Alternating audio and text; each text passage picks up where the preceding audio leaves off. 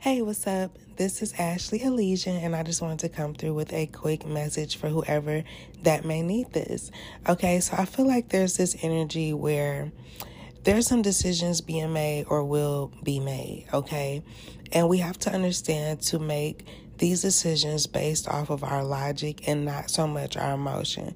But at the same time, there's this energy where our emotions and what we know to be true are merging. So even though what we have deemed to be true for so long, or certain beliefs that we've had, or it's like we're breaking out of certain patterns, okay? And we're making a logical decision to leave behind what no longer serves us, what isn't good for us. And it hurts.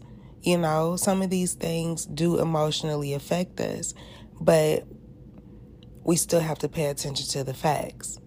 And the facts are certain things don't serve us, certain things aren't for our highest good, and certain people don't always have the best intentions for us. And those are just the facts.